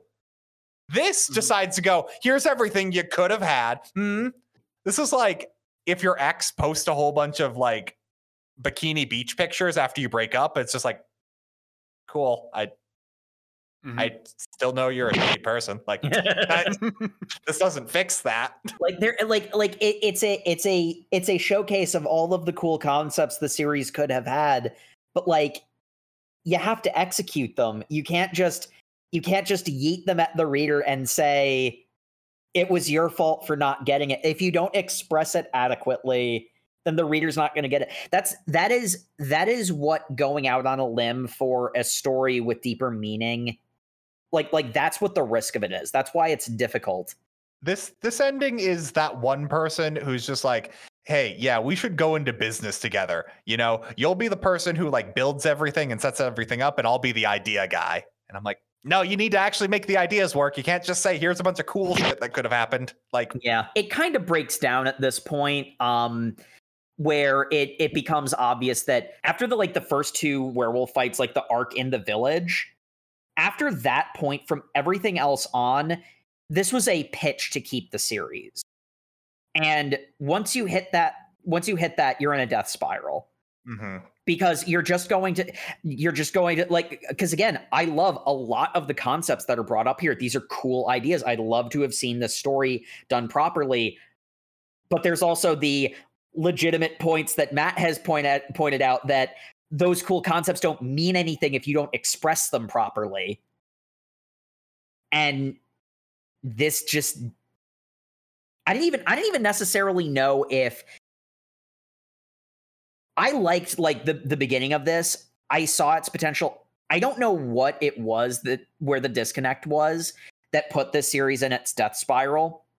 But once it started like clawing for like affirmation, it was never going to recover. I'm going to be honest. It's probably legitimately the second they started getting on the crabs. I think it sped up right there, because I think what you should have done was had like a little bit of journey with to get to know Grimm better. Get to know Velu better. Like, we barely know anything about him other than like he's stock model shonen protagonist. Yeah. Yeah, but like, I don't know. So we get this whole thing that the Red Hoods are the people of the guild, of the Hunters Guild, who are the ones tasked with actually writing the stories in the book. Mm-hmm. And the stories need to be entertaining enough to keep God interested. Otherwise, everything gets disintegrated. This has happened before. Yeah. Yes. Me must be entertained. It's also kind of sad that like this is the big reveal for the series, and like that's cool. It's not an original plot. No. Mm-hmm. Nah. Like it's a cool reveal if you had other things going on, but like this has been done before. Yeah. And like, it was just kind of like thrown because you had to wrap it up so quickly. Like, I mean, that's kind of been alluded to in our discussion of if they had more time. Like, do we think that this type of plot was already in the works, or do you think like, it was just? I think the idea that they're in a storybook was already there, because that's how they start. They do mention like extras and side characters a lot in the beginning. Yeah, and the Chekhov series gun, like they were laying the seeds from the word go that it was going to go here. I love how they use that. Like that was when it was clever. Like actual work had been put into that, and that the werewolves could only be defeated by regular guns weren't strong enough. You needed to use a narrative device because to kill the werewolves. Because the werewolves are narrative creatures. They are. Yeah. And that's a cool idea. That actually leverages this well-worn concept in an interesting way. And I mean, not for nothing, the way that this story, as it is presented to us, works, it does end here. And it does end this way.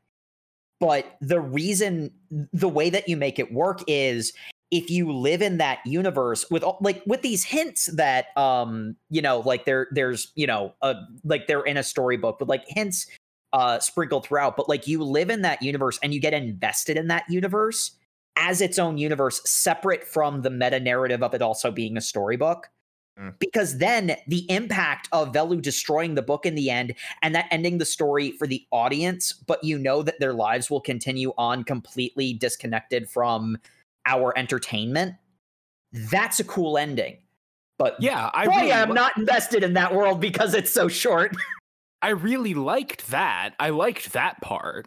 There's a whole big thing where they're like, hey, boy, if you touch the book, it can also kill you. And then Grimm turns the book into a gun. Yeah.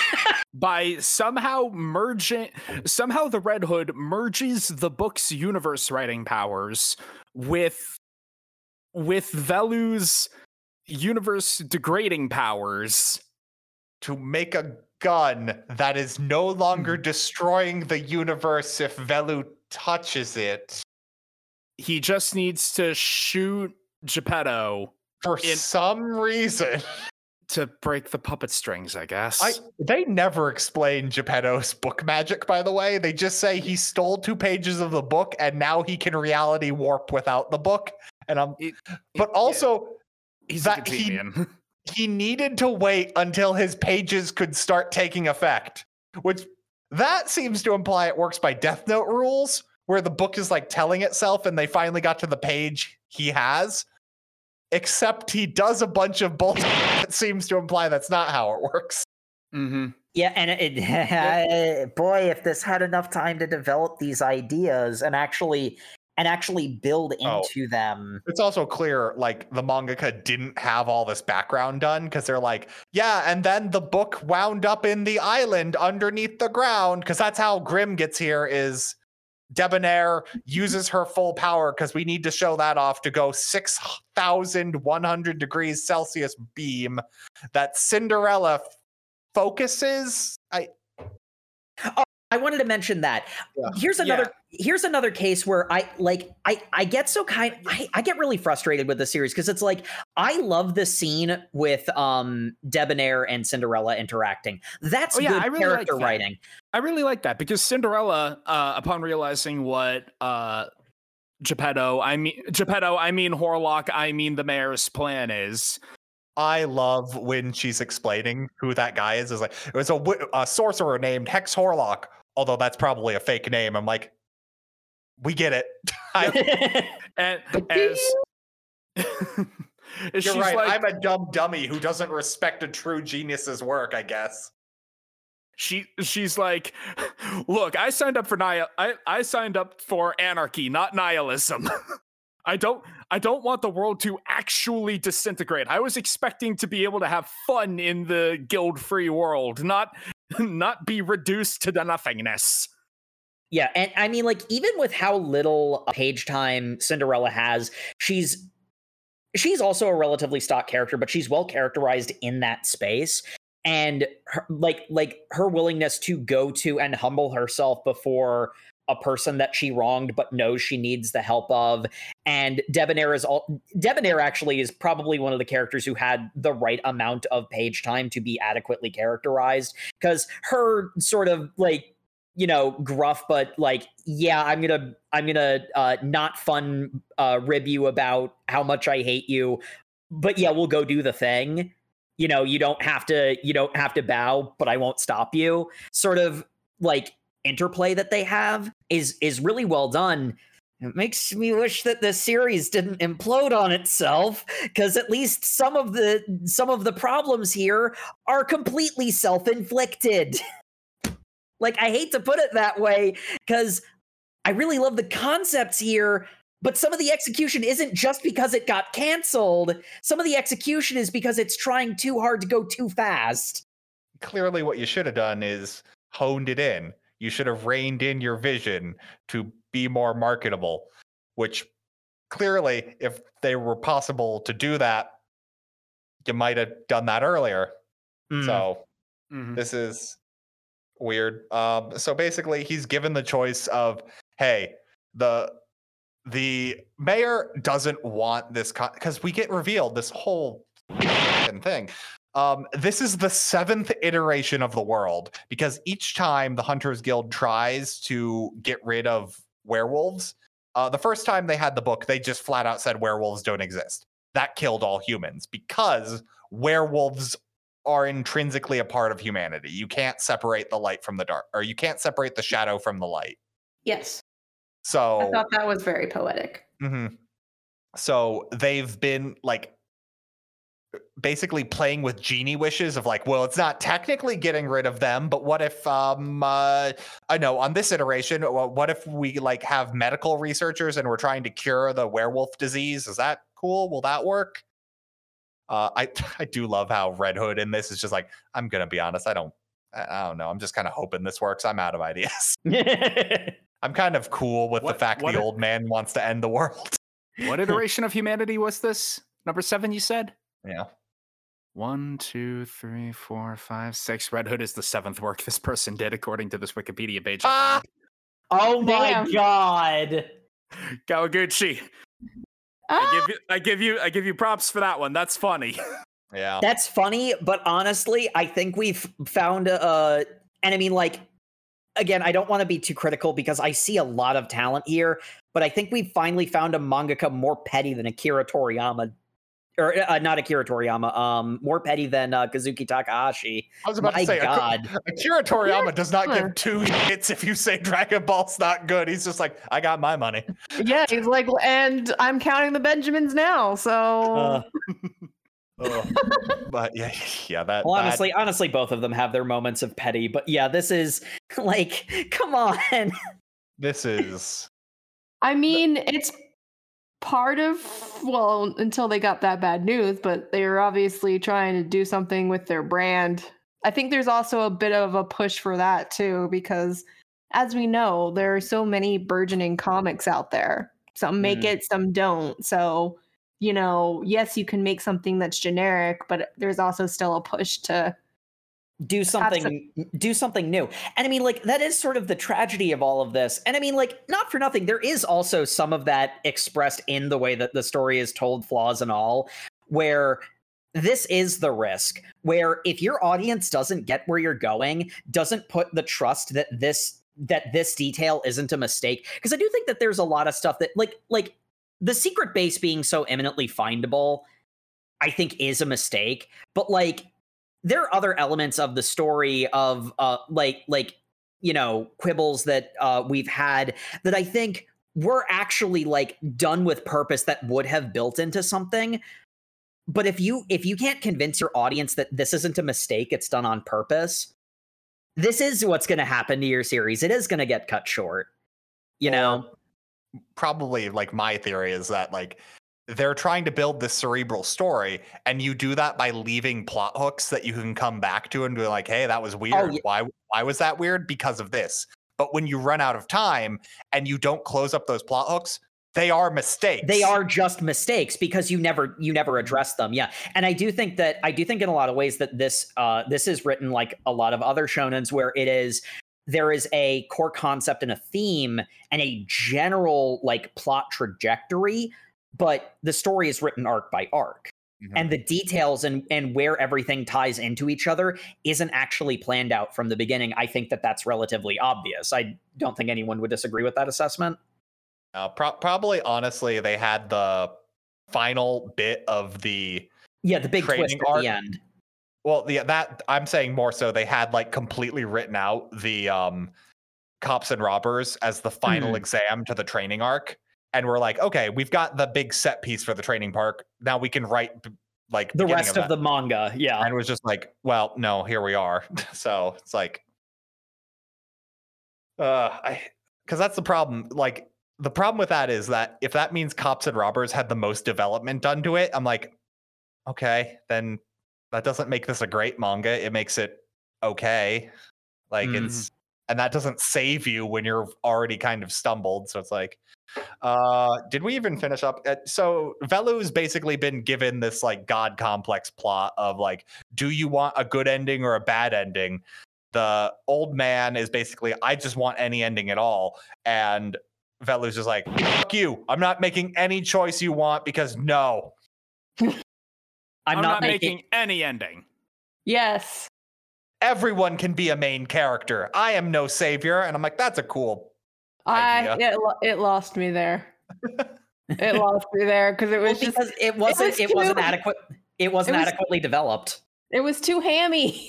We're all winners. Everyone's a winner. Yeah, that was not earned. And he shoots his adopted father, grandpa, who had died before. So his body's on the ground, right? I think so. I forget. There are bones on the ground. Yeah, There's an okay, yeah. argument to be made that those weren't his bones. He used another person's corpse. You know, this guy. I this guy believe would. it. Yeah, he'd have done that. But so yeah, he kills him, and with that, the method of controlling fate disappears. Oh, because the Red Hood retired. He's like, I'm done existing now. All right, I'm sick of this. Here's the book and here's the hood, kid. Have fun. Here's the hood. You're a real Konoha ninja now. All right, I guess we're going to go exterminate werewolves then. And then they go off into an unwritten future. Except an epilogue exists where they come back and view the characters 1 year later. Is there an epilogue? Yes, there is. It's in the print version.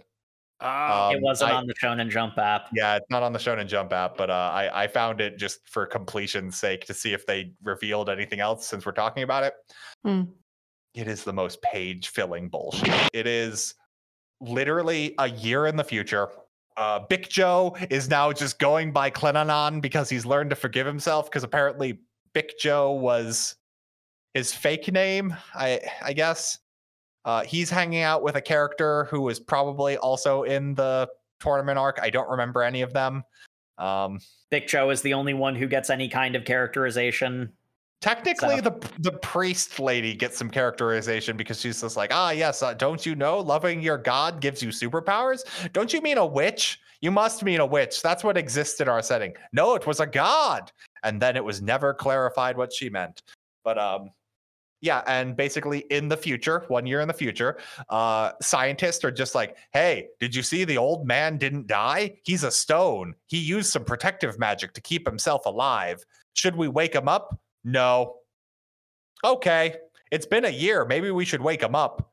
No. Not in this chapter. Also, this chapter begins with, this is the only time we're ever going to revisit their story. Like, there's just a page of words. We cut to Velu and Grimm hunting another witch who looks almost identical to Cinderella but has different powers, and a werewolf who's a boy are eating people, and they get like beaten up by the two of them, and they have to go like, wait, hold up, we can't kill them. The Hunters Guild has said we don't kill witches anymore. Also, I'm Velu. We shouldn't kill werewolves anymore because we need their blood to make a cure. Oh, nope, the werewolf ate the witch. Well, gotta murder him. And then Velu murders the werewolf to cut the witch out. And she's just like, why would you save me? I was killing people. And he's just like, hey, you know how fate's fucked up and the world's fucked up? We need to collect all the magic users we can and press them into servitude. What? I'm sorry, is this the better future? We don't kill people, we enslave them? Nope, it ends right here. Okay, cool. That doesn't fix any of the problems. Nope, and it just kind of ruins the ending where it's like we're going into an unwritten future, except we see the future. And it's bad. Also, the mayor's still alive, despite the fact they're never coming back to the plot, and it does nothing. Yo, Angelo. It's so dumb. It is clearly just because you can't print a third volume of manga with only 2 chapters in it. That is a pity. Throughout all of our talking, we've gone through 2 of the discussion questions I had, which I really should have expected. Mm-hmm. So let's wrap this up and stick with just the classic. Favorite character and favorite fight. There actually were a fair number of fights in this. Are there? Kind of. Oh, God. There were a good number of fights in this. Yeah, there were conflicts. I like Grimm, big titty, big thigh, big cool hunter lady, tall hunter, blonde, arf, woof. There you go. Thick thighs save lives. Thick thighs save lives. What if Samus had bigger tits? There it is. I was waiting for it. You just want to see her in the power suit. We all know. What if Samus had more massive milkers? I appreciate how Grimm wears a button-up dress shirt, so she's got that overhang you get. Yes, bless. That's the good shit right there. I was just appreciating it artistically, but clearly that's also a fetish, I guess. Saved all that for the end. Favorite fight when Grim hit that one guy on the head with the bell. That was funny. I really like that one.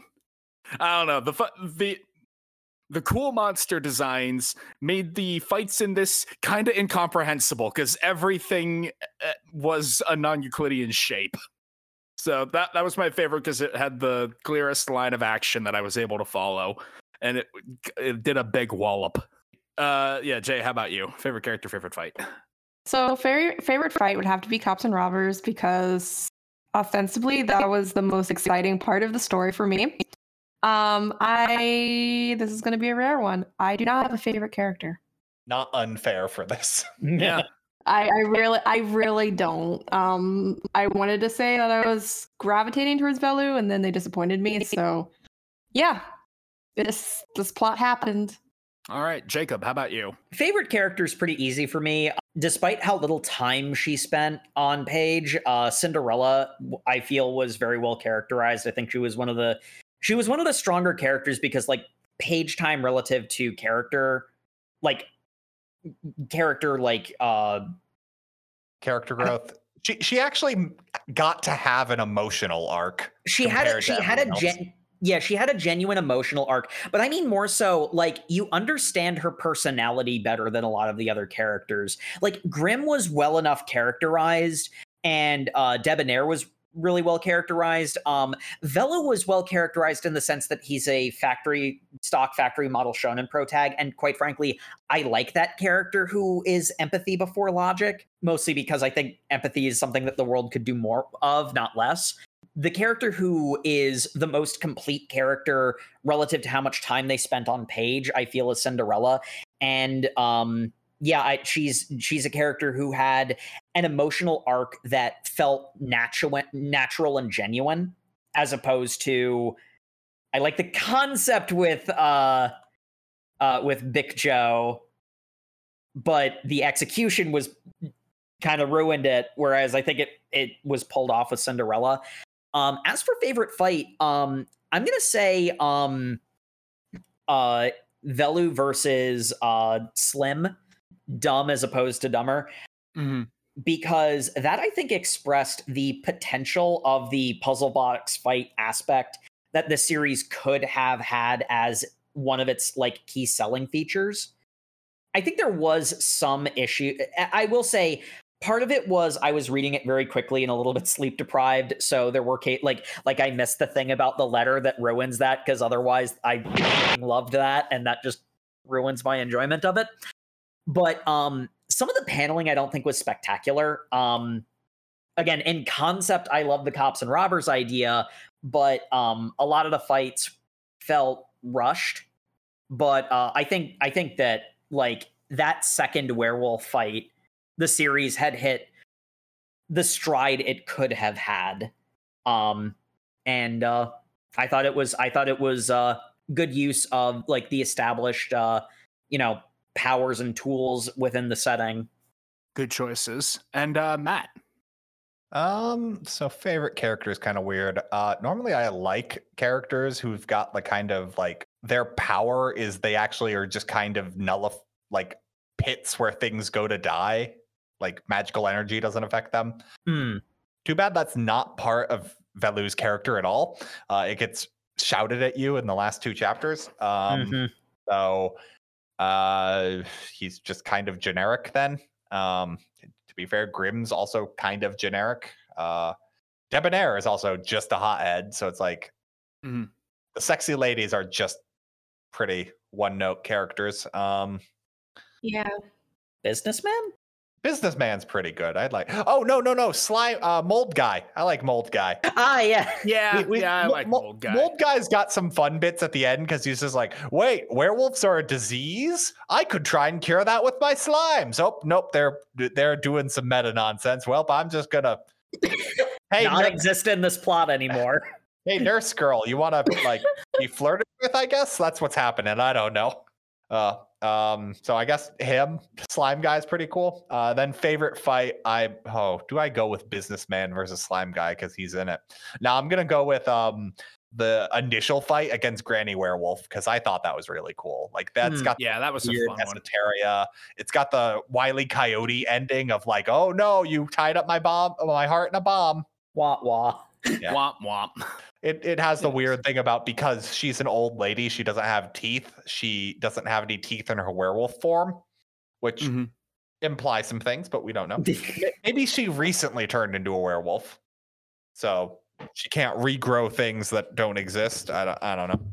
Who knows? The problem is her not having teeth is a clue for the mystery. So Yeah. Whatever. But yeah, I'll go with those. All right. Well, we can't ask if you'd continue reading because you literally can't. If someone tried, I wouldn't. Because all of you, I would recommend don't read the epilogue. It's not worth it. Okay. Fair. I shan't then. I will not do that. I guess a way that I could frame it, if this epilogue notwithstanding, it does technically end in an open-ended context. It could be continued. I think that goes against the point of the story, but there you have it. Alternatively, if this were to be like tried again, I definitely give it another shot if it were like rebooted. But in all honesty, not all of this was because the series got canceled. Not all of the stumbling was because the series got canceled. It's just once there was that threat, like it stumbled, that threat was leveled over its head, and from there on it just face planted. I wouldn't have much faith in a reboot unless it really wowed me, like with its opening chapters. I'd give it a shot, but it'd be on thin ice from the start. Same, basically. It's a shame that so much cool potential in world design and monster design and whatnot can fall by the wayside. But such is life, you know. That's the risk of that's the risk of individuality to considering how similar this is to Shonen Shoujo. There's a shocking amount of similarity between those two series. I'm gonna say when your artistic strengths are very clearly like weird esoteric monsters and like fantastic creatures, maybe doing an entire arc of a bunch of human people fighting in a gray metal box isn't the best call. No, really a terrible idea. Yeah. Well, thank you everyone once again for tuning in to the Over Manga Cast. As always, you can find us on all of your social medias where we are at Over Manga Cast, Facebook, Twitter, Instagram, Hermit Crab Shell Phone. Oh, wait, that's a One Piece thing, isn't it? No, wait, those are snails. And Mushi. We are also on YouTube. You can like, comment, and subscribe. The episodes are on a 2-week delay there, but we also have overmangacast.com where you can also comment on individual episodes. And we're all up to date there, so you can check out all of our backlog. If you're listening to this on YouTube right now and you've made it to this point, go ahead, leave a comment down there. Say hi. Hi. Hello. If you'd like a better way of getting in contact with us that we'd prefer, we like reviews in all forums on any of your podcasting choices, Apple, iPod, stuff, wherever it is. Also, if you want to email us, you can do so over mangacast@gmail.com. We appreciate any and all just feedback, things you'd like us to read, or just, saying you think we're cool.